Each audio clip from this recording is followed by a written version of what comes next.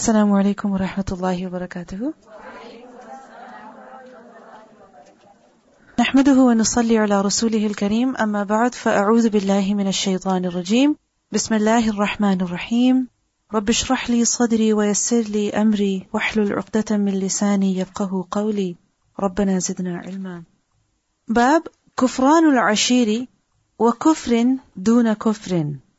Chapter كفران العشير. Kufran. What does kufran mean? Ingratitude, ungratefulness. So ingratitude towards who? Al-ashir, towards the husband. Al-ashir is from the root letters Ain, Sheen, Ra. From the same root is the word mu'ashara. And ashir is one who lives with you. And who does ashir refer to? The husband. Why is the husband called ashir? Because he lives with the wife. Allah subhanahu wa ta'ala tells the men in the Quran that وَعَاشِرُوهُنَّ بِالْمَعْرُوفِ. عَاشِرُوهُنَّ, live with them, because you are their ashir. So kufranul ashir, ingratitude to the husband. وَكُفْرٍ دُونَ كُفْرٍ. And kufr, disbelief or ingratitude, kufr, which is duna, meaning other than or less than, kufrin, actual kufr. This chapter heading is intended to prove that the term kufr does not only apply to the kufr which makes a person a non-Muslim, which excludes him from the ummah, from the millah, but rather it can also apply to kufr that is ingratitude. So every kufr is not such kufr that is mukhrij anil millah, that takes a person out of the fold of Islam, that makes a person a non-Muslim. But rather, some types of kufr are such that are what? Forms of ingratitude, or that you can say is lesser kufr. Wa kufrin duna kufrin. You know that there is major shirk, and then there's also minor shirk. If a person commits a major shirk, is he a Muslim? No. But if a person commits minor shirk, for example, he's showing off, does that make him a non-Muslim?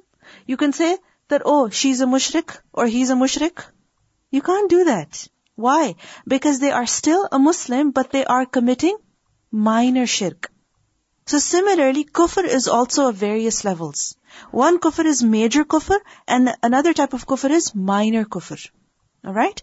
So, just as Imam Bukhari has mentioned previously about the relationship between Islam and Iman, there are different levels. One is just acceptance, and then there is true belief from the sincerity of the heart, and then there are levels of Iman. Like for example, if a person feeds other people, if a person greets other people, what does that make him? A stronger believer. So does that mean that if a person does not greet the other, he does not remain a believer? No. There are levels of Iman. There are levels of righteousness. The basic level is of Islam, then comes a level of Iman, and then comes a level of Ihsan. So similarly, when it comes to sin, when it comes to kufr, that is also of various levels. So this is the chapter heading that Imam Bukhari has given, Kufran al-Ashir wa Kufrin Duna Kufr. And this also shows to us that just as the term Iman can apply to good deeds, similarly, the term Kufr can also apply to Ma'asi. The way the word Iman can be used for good deeds. Al-Haya'u min al-Iman. And I told you that Iman consists of 4 things. Also, actions, right? So those actions can be called Iman. Like for example, Salah has been called Iman. So good deeds can be called Iman. Similarly, sins can also be called Kufr. But those sins are not major Kufr that make a person a non-Muslim. Okay? Is that clear? And this is just as a statement of the Prophet ﷺ that there are 2 characteristics of Kufr. Ta'an fin nasab wa niyah bil mayyit. That if a person insults the other with regards to his nasab, or if a person weeps and wails over a person who has passed away, niyah, and you know that niyah is not just crying, but wailing and tearing up the clothes and so on and so forth. So these 2 characteristics are characteristics of kufr. So we see that if a person, for example, commits them, does he become a kafir? He doesn't become a kafir, but he is committing an action that is of kufr. So similarly, ingratitude towards the husband is also what? Kufr, but which kind? Minor, lesser. It's of the characteristics of kufr. Then Imam Bukhari writes, Fihi, concerning it, an Abi Sa'id al-Khudri, from Abu Sa'id al-Khudri, an Nabi sallallahu alayhi wa sallam. meaning something related by Abu Sa'id al-Khudri deals with the subject. So in other words, Imam Bukhari is just referring to a narration, but he's not actually mentioning it over here. He is just referring to it, he's just hinting at it, but he's not actually mentioning it over here. Why? Why do you think so? That if just referring to it is sufficient, he will not mention the entire narration. And he's mentioning another hadith that is given over here, hadith number 29. And you will find this very common in Sahih Bukhari, that Imam Bukhari will write a hadith, and there could be the other hadith that he will write even without a chain. Or sometimes he will not even write the hadith, but he will just refer to it. Why?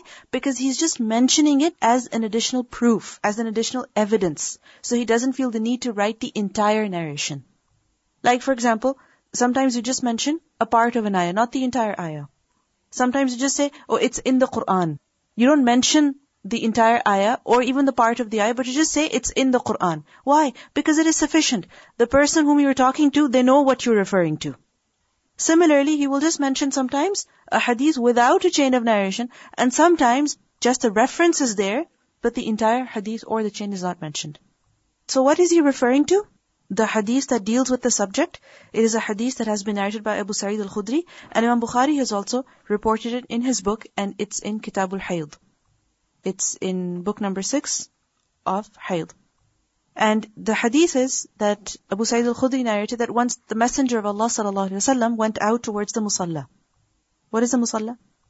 The place to offer prayer. And which musalla was this? For Eid Salah. Either it was Eid al-Adha or Eid al-Fitr. So he was going towards there. And then he passed by some women and he said to them, "O women, give sadaqah." O women, he addressed the women specifically and he said, "O women, give sadaqah. Because I have seen that the majority of the dwellers of hellfire were you," meaning were women. So the women asked, "Why is it so, O Allah's Messenger?" And he replied that you curse frequently and takfurn al-ashir. You are ungrateful to the husband. Takfurn al-ashir. So this riwayah also shows that kufranul ashir, that is also a type of kufr, but it is kufr duna kufr. It is lesser. And then the actual hadith Imam Bukhari mentions over here, which is حدثنا عبد الله بن مسلمة عن مالك عن زيد بن أسلم عن عطاء بن يسار عن ابن عباس قال قال النبي صلى الله عليه وسلم أريت النار. أريت, I was shown, I was made to see. أريت, this is majhul. So أريت النار, I was made to see the fire. You have رأيت وَرَأَيْتُ. My version has أُرِيتُ. Doesn't matter. So أُرِيتُ النَّارَ, I was shown the fire. فَإِذَا, so then, أَكْثَرُ أَهْلِهَا, majority of its inhabitants, majority of its dwellers, majority of its inmates, were who? النِّسَاء, the women. Why? Because يَكْفُرْنَ, they commit kufr. Which kufr is this? Kufr دُونَ كُفْرٍ. قِيلَ, it was said, meaning it was asked, أَيَكْفُرْنَ بِاللَّهِ, do they disbelieve in Allah? قَالَ, he said, يَكْفُرْنَ الْعَشِيرِ, they do kufr of the ashir, meaning the husband. وَيَكْفُرْنَ الْإِحْسَانِ, and they deny al-ihsan, meaning the goodness that is done towards them. How? That لَوْ أَحْسَنْتَ, if you did ihsan, if you were good. To who? إِلَى إِحْدَاهُنَّ, to one of them.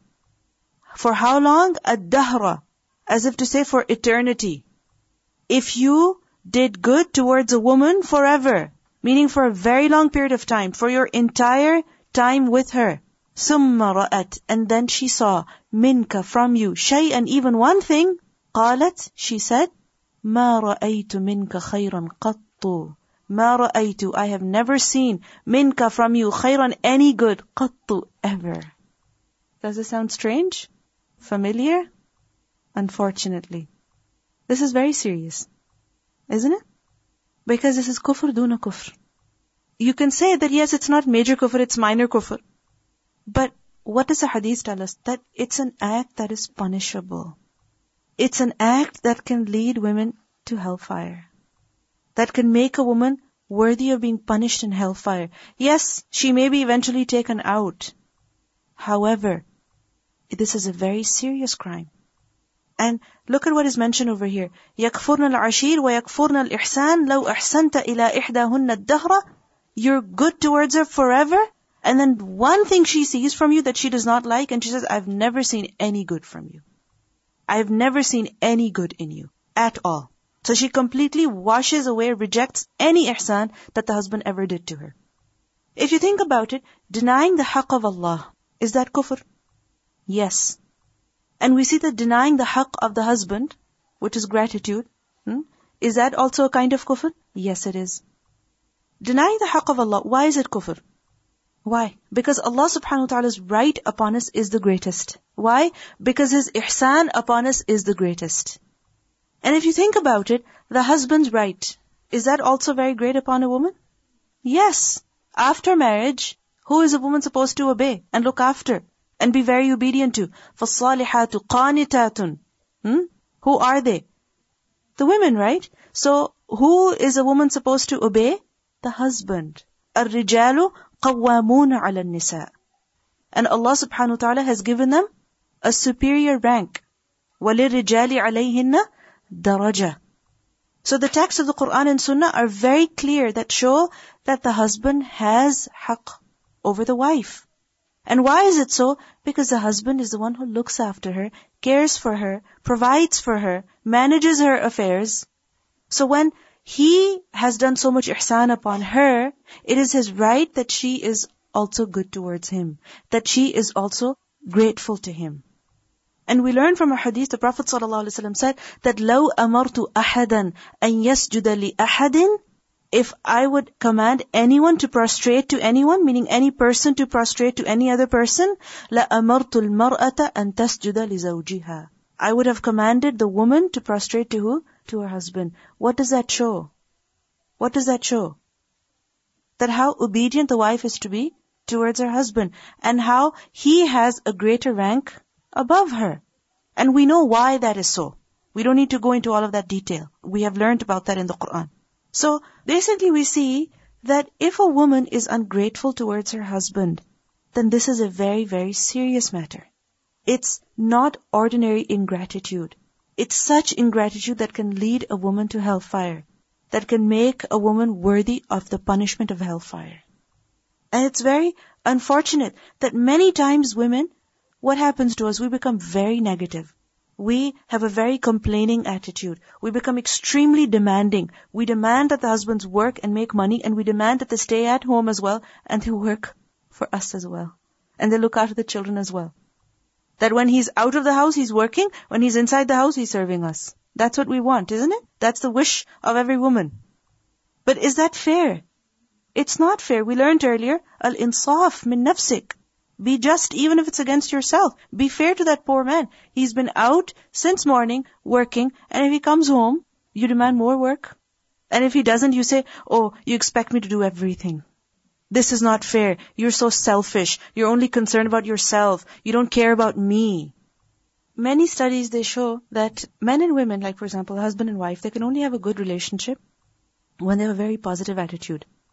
In the sense that the woman gives the haqq of the man, and the man, he looks after the woman. When the man will look after the woman, when he will be caring towards her, she will be happy. When she will be happy, she will make him happy. When he is happy, he will take care of her. So you see, it's a cycle.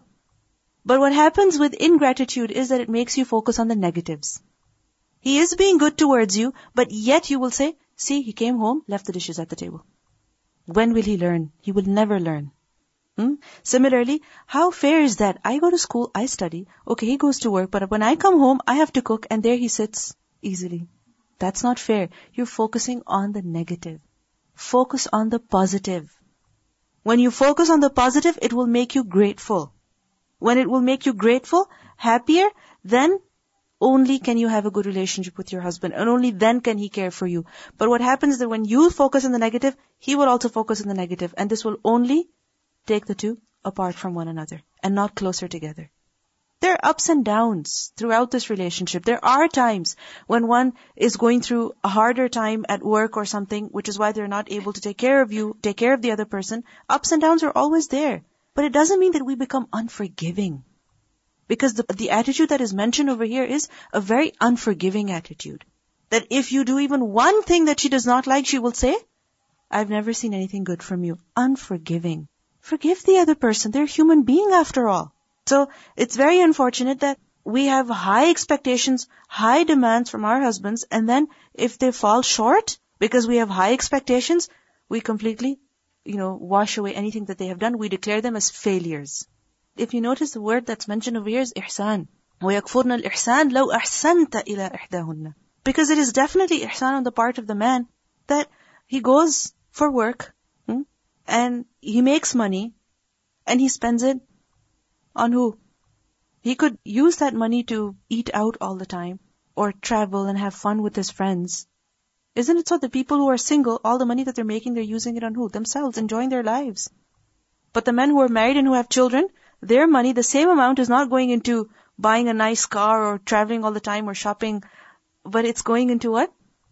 The needs of the family. So this is the ihsan of the husband. He could be using all of that money for himself, selfishly, but he's using that for you. And if you think about it, if the husband studies or if he works, he's doing that for who? Why does he need to make more money? Why, for example? Why does he need to bring money home? Why? For you. For you. For your family. So it is his ihsan. We think it's our right. It's his ihsan that he's striving to gain more for you. But definitely there should be a balance. We're not talking about extreme cases. We're talking about normal cases, okay? Extreme cases, they're different. So what's mentioned over here is that if you're good towards her, and one thing she does not like, she washes away everything. So we should be very, very careful, and we should refrain from such statements. No matter how upset, no matter how angry, no matter how tired and exhausted you are, never say such statements, because they can wash away all the good that you've done. That sometimes it's not said through words, but it's through our attitude, expressions. We need to become very careful. Assalamu alaikum. Sorry, I just wanted to share, when we were doing Ta'lim al-Quran, there was one time where we were learning about Sayyidatuna Khadija radhiyallahu anha. And I remember one of the teachers saying, see how she didn't have any expectations for the Rasul alayhi salam. He was very busy, and she made sure she took care of the home, she did everything herself, and was not putting any pressure on him with regards to anything regarding the home. So at the time, I was remembering that, the same issue that we're at home and you're not helping me, you're not doing this. And then I decided that, I'm not going to have any expectations for my husband anymore. And I found that putting that state of mind in myself helped me not to actually expect anything from him. But what I found was that when I stopped nagging and asking and, how come you're not helping with this and this, subhanAllah, how he automatically picked up things on his own. So suddenly, when I wasn't expecting anything anymore, I was happier because now I'm not upset if he's not helping me with the cooking or the kids or the this or this, that. I just, I realize it's my responsibility. If he helps me, that's nice. If he doesn't, I don't expect it. But what I found is he actually increased a great deal after that in helping me without me even asking him to. It's very true. That it shows that where we're not allowed to be ungrateful, then we should show our appreciation as well. We should show our gratitude as well. That when they do something, thank them. When they go out of their way to do something for you, show your happiness. Don't say, yeah, you were supposed to anyway. They were supposed to, okay, but show your appreciation, because when you will show that, they'll be happier and they will do more for you. To take care of the women. Even in his last khutbah, you men go take care of your women. And what do the women ask for? Be grateful for it, It's not too difficult. The man has a big job. Exactly. Where the man has been told so clearly, again and again in different ways, that he is responsible for taking care of the wife, then what is required from the women is gratitude. Positive attitude. Focus on the good things. I was just thinking the things you're mentioning here, they are the ideal situation, as Sister Suzanne mentioned, that when I change myself, the things got changed too. But all the time it never happens. There are some exception cases too. So I was thinking for myself, then what should be our role in that case? You do your part. You save yourself from the situation being ungrateful and leave the rest to Allah subhanahu wa ta'ala. Things will change. If not in dunya, you will get reward. Yes. Because exceptions are always there. Of course, exceptions are always there. This question that came from the online student before even I completed, that what about the husband who is always ungrateful to his wife? Is it the same? What do you think? What would you say? Being ungrateful is not good. لَهَا مَا كَسَبَتْ وَعَلَيْهَا مَا اكْتَسَبَتْ, right? And each person will get what they earn. And if you think about it, Rashid, yes, technically it refers to the husband, but Rashid is the one who is living with you. So if the woman is ungrateful, she will be punished for it. And if the man is ungrateful, then Allah will call him to account. So we should be concerned about who? Ourselves. Unfortunately, anything that's mentioned like this, we always say, oh, what about the man? What about the man? Well, this is a lesson for us. The men have also been given many, many lessons, and this is a lesson that's especially relevant to us. So we should focus on ourselves. And if you think about it, even at the time of divorce, Allah subhanahu wa ta'ala tells us in the Quran, وَلَا تَنْسَوُا الْفَضْلَ بَيْنَكُمْ. Don't forget the fadl that you enjoyed before. Even at this time, don't say that there was nothing good that you found from that marriage. Don't say that. So this is the extreme case of divorce. In normal situations, when a husband and wife end up in an argument, why should a woman think like this, that I've never seen anything good from him? What about the ring that he bought you? What about, the time that he took you shopping? What about the food that he brought in? What about the many times that he has smiled at you, said good things to you, cared for you? How could you ignore that? That yesterday we had a discussion that some people, they thrive on praise, and other people, they get corrupted because of it. So she said that it's proven through studies that men, they especially thrive on praise. That if you praise them, they will really go forward. In her marriage, and she said that what she does when a gathering, when they come together and everybody's praising their husband, she says, I cannot think something good because I've been going through so much with my husband. So what she does is she talks about a small, simple thing that he will do that's good to her, that she'll see maybe once a week, she'll say, or once a month. And then she said, that increases my love, and that increases my I'd be grateful towards him, and that changed my mentality set, how she thinks about her husband. And she says, subhanAllah, within like a year with making dua, like I feel like I'm the most happiest person, because I don't go and say my husband is this and this and that. I just complain to Allah. Many times it happens that women develop a negative attitude towards their husbands, or they have high expectations of them because they compare their husbands to other men, or the men that they've seen on TV. Honestly. It happens that, oh, look at what happened in that TV show, how, he was so forgiving towards her, and how he was working in the kitchen. Oh, he was holding the mop. He was doing the vacuum. That was TV. It's not real life. Of course, negative thinking is from shaitan. That we see that shaitan's goal is what? To separate the husband and wife. The shaitan who manages to do that, he is crowned by Iblis. Imagine. So that is his mission, to create strife between the husband and wife. And he comes through waswasa, by putting negative thoughts in your head. Allah said, "Man lam yashkurin nas lam yashkurillah." Exactly. Very true. Whoever is not grateful to people, he is not grateful to Allah. And this is, something that has been mentioned in the sharh of this hadith as well. If you read in Fathul Bari, that Ibn Hajar, he's written this hadith as well, because it's very relevant to this. Whoever is not grateful to people is not grateful to Allah. And this is why ingratitude towards the husband is a kind of kufr. There are many factors that lead to, strife between a husband and wife. It could be because the husband has another wife, or it could be because he did something or he said something, so the woman is feeling emotional. But we see that no matter what a woman is going through in her relationship with the husband, no matter what the problem is, and I don't want you to share your problem with us in particular, no matter what the problem is, we see that a woman should not say, I have never seen anything good from you. She should not wipe off all of his ihsan. He is a human being. And because of that, he will do good and he will also do evil. Just like you. You do good, you please other people, and there are times when you don't even want, but you end up hurting other people. Unintentionally. So you're a human being. So just as you're a human being, he is also a human being. So be forgiving. Have a forgiving attitude. If you have been hurt, if you feel that you are being overwhelmed with all the work and he's not helping you, or he's not sharing the responsibility, be forgiving. It's okay. Lower your expectations. Decrease your demands. And be positive. Focus on the positives instead of the negatives. Our problem is, especially amongst women, whether it's our relationship with our husband or any other person, something small happens, very small, and we just focus on that. we focus on that, and we think about it, and we talk about it, and we cry about it, and we share with other people about it, to the point that it just overcomes us completely. And we cannot get out of that negative thought. And we see that many times such thoughts lead to depression, they lead to anxiety, over, exaggerating problems. Something small happens and we say, oh, this is abuse. So we have to become very careful. Don't focus on the negatives. Focus on the positives. Wash away the negative. Ignore it. Let it go. You let it go, and your problems, your mistakes, Allah subhanahu wa ta'ala will cause other people to forgive them as well. You forgive others, others will forgive you.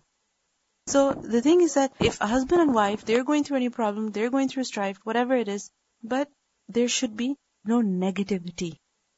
You see, these words, what are they? Words of ingratitude, extremely negative words that are being said, that are being publicized, that's going to affect the husband, that's going to affect the family, that's going to affect the children. Such words should not be said. Sometimes when we're angry, we say very harsh words, and we should refrain from them, because they can ruin relationships completely. So anyway, let's continue. So in this hadith we learn that kufr is of different types. It's of various levels. One is major, the other is minor. And ingratitude to the husband is also a kind of kufr. But it's an act that is punishable, for which a woman may be punished in hellfire. And so we should become very careful about this. Next, Bab al-Ma'asi min Amr al-Jahiliyyah. The acts of disobedience, what are they? They are a part of Jahiliyyah. What is Jahiliyyah? Pre-Islamic era. So you can say any act or any way that is not a part of Islam. What is Jahiliyyah? Non-Islamic. Un-Islamic. But remember that Jahiliyyah, what does it literally mean? Ignorance. Isn't it so? So, Bab al-Ma'asi min Amr al-Jahiliyyah. If a person commits sin, then he is doing actions that are un-Islamic. He is committing actions that are the actions of a person who is ignorant. And this is a fact. The one who commits a sin has ignorance in him. How? He is committing an action that's un-Islamic, and secondly, he is doing something that an ignorant person would do, because if he was truly aware of the ta'zeem that Allah subhanahu wa ta'ala deserves, the respect and the obedience that He deserves, then would he disobey Him? No. So whenever a person disobeys Allah, it is out of what? Ignorance. Ignorance of who? Allah. Ignorance of the seriousness of the hereafter. So ignorance is a foundation of sin. Allah subhanahu wa ta'ala says in Surah An-Nisa, ayah 17, إِنَّمَا التَّوْبَةُ عَلَى اللَّهِ لِلَّذِينَ يَعْمَلُونَ السُّوءَ بِجَهَالَةٍ. So, when a person commits sin, out of ignorance, and ignorance does not just mean that a person does not know. He knows, but he doesn't get it. So it's not just ignorance, but it's also foolishness, forgetfulness. So, al-ma'asi min amr al-jahiliyyah. What's the point of mentioning this in Kitabul Iman? Remember we learned earlier that Iman yazidu wa yanqusu. It increases and it also decreases. So, when it decreases, a person commits a sin. Does that mean a person is not a Muslim anymore? No. He is still a Muslim, but he is committing an action of Jahiliyyah. وَلَا يُكَفَّرُ. Imam Bukhari further clarifies that وَلَا يُكَفَّرُ. Yukaffaru from takfir. What does takfir mean? To declare someone a kafir. Takfir is to declare someone a kafir. So la yukaffaru. He will not be done takfir of. Meaning you will not do takfir, you will not declare a person a kafir. Which person? Sahibuha. It's sahib. Who's sahib? The sahib of ma'asi. Meaning the one who has committed ma'asi, which is min amr al-jahiliyyah. So that person will not be considered a kafir. His takfir will not be done birtikabiha, by its commission, by committing it. So the one who is committing ma'asi will not be called a kafir just because he is committing that ma'asi. Illa, except bishirk, shirk. Meaning if a person commits shirk, then yes, he becomes a kafir. But if he commits an action that's other than that, then he does not become a kafir. Why? لِقَوْلِ النَّبِيِّ صَلَّى اللَّهُ عَلَيْهِ وَسَلَّمَ, because of the statement of the Prophet sallallahu alaihi wasallam, إِنَّكَ مْرُؤٌ فِيكَ جَاهِلِيَّةٌ. This hadith will mention later on, that indeed you are a man in whom is jahiliyyah. He did not say indeed you are a kafir. What did he say? that you are a man who has jahiliyyah in him because of which you have done this. And also, وَقَوْلِ اللَّهِ تَعَالَى, and the statement of Allah subhanahu wa ta'ala, that إِنَّ اللَّهَ لَا يَغْفِرُ, Allah does not forgive, أَن يُشْرَكَ بِهِ, that He is associated partners with, وَيَغْفِرُ مَا دُونَ ذَلِكَ لِمَن يَشَاءُ, but He forgives what is less than that for whomever He wills. So, what do we learn from this?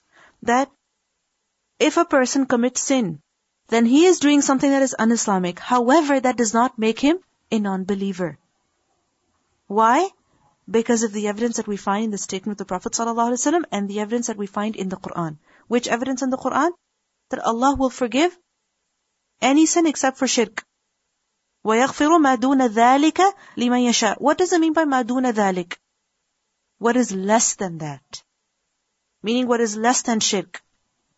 And which shirk is that? Shirk akbar. So if, for example, a person commits shirk asghar, for example, he's showing off. Or for example, he commits kufr duna kufr, minor kufr. So, will that make him a kafir? No. You will not do takfir of that person. One thing before we continue, that, these terms, shirk and kufr and nifaq and zulm and fisq, they are of various levels. There is major shirk, major kufr, major nifaq, major zulm, major fisq. And major, for example, major shirk is what? Associating partners with Allah. Major kufr, give me an example of that. Denying the existence of Allah, denying that salah is a pillar of Islam, denying that zakat is a part of Islam, completely rejecting that. This is what? Major kufr. Major nifaq, what is that? That a person is truly a disbeliever at heart, and he knows that, but he's just pretending to be a believer on the outside. Major zulm, shirk, inna shirka la zulmun azim. Major fisq, committing such an action that takes a person out of the fold of Islam. Like, for example, denying, rejection. So, major, what does that do? It takes a person out of the fold of Islam. But minor shirk, for example, riya, minor kufr, minor nifaq. What is minor nifaq? That a person has a characteristic of nifaq. Like, for example, if he lied once, or if he betrayed in his promise, he committed khiyana, then that is what? A characteristic of nifaq, but that's not major nifaq. So that does not make a person non-Muslim. That does not exclude a person from the millah of Islam. Do you understand? And what's the evidence for that? Because إِنَّ اللَّهَ لَا يَغْفِرُ أَن يُشْرَكَ بِهِ وَيَغْفِرُ مَا دُونَ ذَلِكَ لِمَن يَشَاءُ. حدثنا سليمان بن حرب قال حدثنا شعبة عن واصل الأحدب عن المعرور قال, he said, معرور, he said, قال لقيت, I met, who? أبا ذر, Abu Dharr, radiallahu anhu. Where? بالربذة, at Rabadha. Rabadha is a place that is near Medina. So I met him over there. وَعَلَيْهِ حُلَّةٌ, and upon him was a hulla. What is hulla? Hulla is a garment. Some say that it's a long dress, like a thawb, and others say that it is a dress that is made of two pieces. So you can say an shirt and a lower garment. So upon him was a cloak, a hulla. وَعَلَى غُلَامِهِ حُلَّةٌ, and on his ghulam was also a hulla. What does it mean? That both of them were wearing the same dress. Either it was identical or it was very, very similar. And would people do that normally? Not at all. Not at all. So, this was something very strange. So Ma'rur, he said, فَسَأَلْتُهُ عَنْ ذَلِكَ. So I asked him about that, meaning I asked Abu Dharr about that. That how come you're wearing the same garments and your slave is also wearing the same thing? فَقَالَ, so he replied that إِنِّي سَابَبْتُ رَجُلًا. Indeed, I sababtu. Sababtu is from sab. And what does that mean? To insult. To, you can say, insult someone, to humiliate someone, to abuse someone, to call them names. So I humiliated someone, I insulted someone. Inni sababtu rajulan. فَعَيَّرْتُهُ, and I عَيَّرْتُهُ بِأُمِّهِ. عَيَّرْتُ is from ar. And what does that mean? To disgrace, to dishonor someone. To make them shameful, to make them embarrassed concerning a trait that they have. So فَعَيَّرْتُهُ بِأُمِّهِ, I insulted him with regards to his mother. How? It's not mentioned over here, but from other versions we learn that he called him that, oh, ya ibn Sauda, that, oh, son of a black woman. So he insulted him by insulting his mother. So when he said this, فَقَالَ لِي, So he said to me, who said to me? An-Nabiyyu sallallahu alayhi wasallam. Prophet sallallahu alayhi wasallam, when he heard me saying that, he said to me, Ya Aba Dharrin, O Aba Dhar, a'ayyartahu bi ummihi? Are you insulting him with regards to his mother? Innaka mru'un, indeed you are a man, fika jahiliyyah, in you is ignorance. And then he advised all of the believers that ikhwanukum khawalukum. Your brothers. Who are your brothers? Khawalukum, your servants, your slaves. Khawal is used for property, and the term also applies to slaves. So your slaves are in reality who? They are like your brothers. And the only difference is that ja'alahumullahu, Allah has placed them tahta aydikum, under your hands. This is the only difference. They are your brothers, but Allah has placed them under you. فَمَنْ كَانَ أَخُوهُ, so whoever was, أخوه, his brother was, تَحْتَ يَدِهِ, under his hand, meaning whoever has a servant, فَلْيُطْعِمْهُ, then he should feed him, مِمَّا يَأْكُلُ, of what he eats. Whatever he eats, he should give the same to him to eat. وَلْيُلْبِسْهُ, and he should dress him with what? مِمَّا يَلْبَسُ, from that which he wears himself.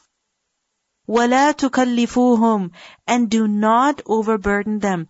مَا يَغْلِبُهُمْ, that which will overcome them. Meaning, do not impose on them such a difficult task that they cannot perform. That is very hard upon them. فَإِن كَلَّفْتُمُوهُمْ, and if you do impose upon them a difficult task, فَأَعِينُوهُمْ, then help them, assist them, work with them, don't leave it all to them. These are the beautiful teachings of our religion. What's the reason? Why does Imam Bukhari mention this over here? To prove that if a person commits an action that is unacceptable, that is a sin, that is an action of jahiliyyah, that is un-Islamic, that is an un-Islamic practice. And we learn that racism, this is what? Jahiliyyah. Discriminating between people based on their color, based on their nasab, this is what? Jahiliyyah. It has no room, it has no place in our religion whatsoever. This is absolute ignorance, that a person belittles the other just because of the color of his skin. And it's unfortunate that even within the same race, the same family, people will say, oh, this one is not as fair and this one is darker in color. People will discriminate between two sisters just because of the difference in the shade of their skin. This is pure ignorance. The Prophet ﷺ said, إِنَّكَ مْرُؤٌ فِيكَ جَاهِلِيَّةٌ. And the thing is that a sahibul iman, a person who has iman, after all, he is a human being. And because he is a human being, he may commit a mistake. Now if you think about it, Abu Dharr radhiyallahu anhu, he was a companion of the Prophet ﷺ. He was a great companion. But after all, he was a human being, and when he ended up in an argument with someone, he insulted them in a manner that he should not have insulted them. But after all, he was a human being. So, we see that just because he said those words, or just because he made that mistake, it does not make him a kafir. And we see that a person may commit a major mistake, and he may even suffer because of that mistake. He may even be humiliated and embarrassed in front of others because of that mistake. But still, it does not make him a kafir. But unfortunately, we are not that open-hearted. We are not that willing to accept people. People make one mistake and we disregard them completely. Just like women who disregard the favor of their husbands completely. Our problem is that we want everything to be black and white. If a person commits a sin, he becomes a disbeliever. You don't listen to him at all. You don't give any respect to him. And if a person commits one good, then he is the most excellent person who walks on this planet. No. Is life black and white? Is this world black and white? No, it's not. Similarly, people are not like this, that if a person commits one mistake, then he can never be forgiven. And if a person commits one good, then he is eternally forgiven. Our religion is not like that. It's not like that. So, we should be tolerant, but this does not mean that we should belittle sins. No. Sins are not acceptable. This is not to belittle sins, but this is to be more tolerant and be more hopeful of Allah's forgiveness and mercy. This is why this categorization is there. Major kufr, minor kufr, major shirk, minor shirk. This is not to belittle sins. This is just realize the vastness of our religion, the vastness of Allah subhanahu wa ta'ala's mercy. Next, Bab وَإِن طَائِفَتَانِ مِنَ الْمُؤْمِنِينَ اقْتَتَلُوا فَأَصْلِحُوا بَيْنَهُمَا. Chapter, Imam Bukhari quotes the ayah that if two groups of the believers fight with one another, then what are you supposed to do? فَأَصْلِحُوا بَيْنَهُمَا. Then you should reform between them two. Do islah between them two. Imam Bukhari writes, فَسَمَّاهُمُ الْمُؤْمِنِينَ. Allah calls them believers. Who? وَإِن طَائِفَتَانِ مِنَ الْمُؤْمِنِينَ اقْتَتَلُوا. Believers who are fighting against one another. Notice the word اقتتلوا. This is from qital. This is not verbal back and forth. This is what? Physical. Physical. But what do we learn? Killing another person. Is that acceptable? Is it a good deed? Not at all. It's a sin. It's a major sin. But again, it does not make a person a kafir. Committing acts of jahiliyyah, committing ma'asi, does not make a person kafir. Because, for example, we learn in the Quran that a person who kills another, then Allah will admit him into hellfire. Isn't it so? Haven't we learned that in the Quran? The punishment for the person who kills another. So we say, oh, a person who kills another, he's not a Muslim anymore because he will end up in hellfire. No. It does not mean that he does not remain a Muslim anymore. He is a Muslim, but he has committed a major crime. Okay?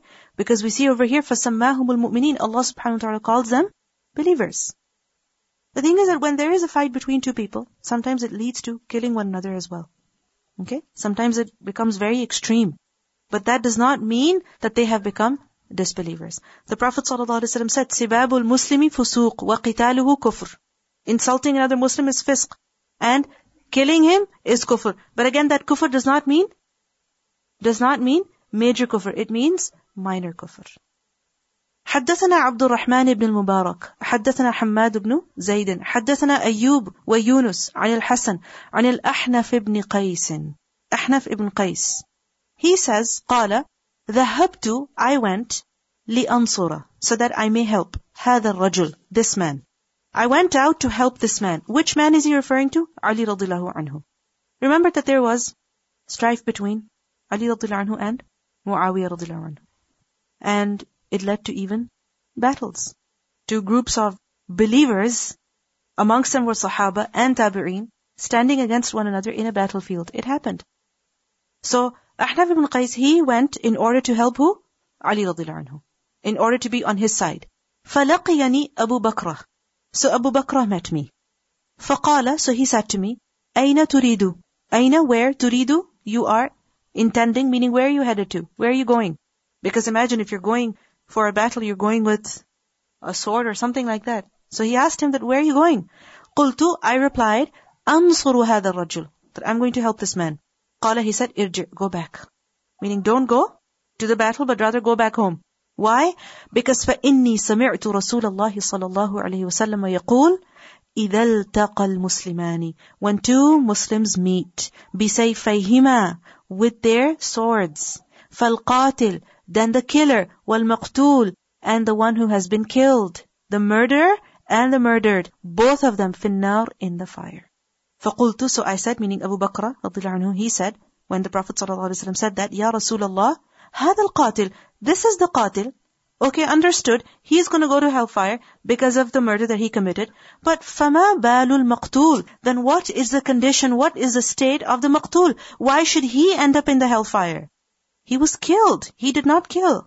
قال, he said, إِنَّهُ كَانَ, indeed he was حَرِيصًا, greedy, عَلَى قَتْلِ صَاحِبِهِ, over the killing of his companion. Meaning he wanted to kill the other person.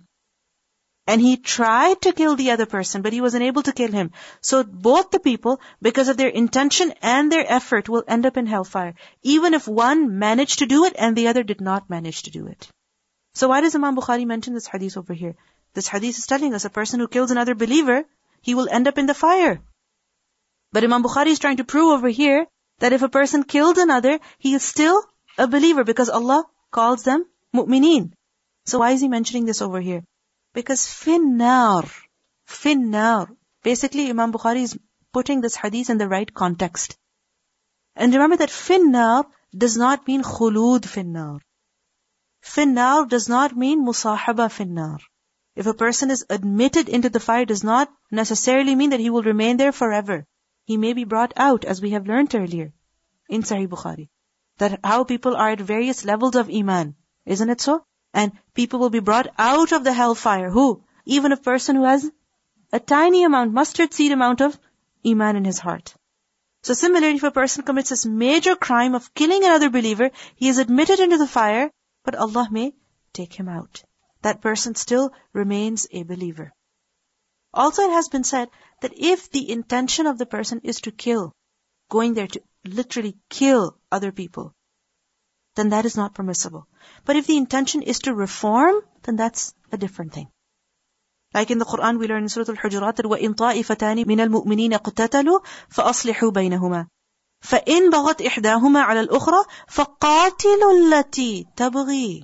We have been told to fight against who?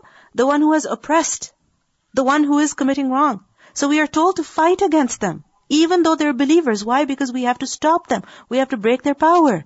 You understand? So if the intention of the qital is to kill and do dhulm, that is not acceptable. But if it's to reform, then that is a different case altogether.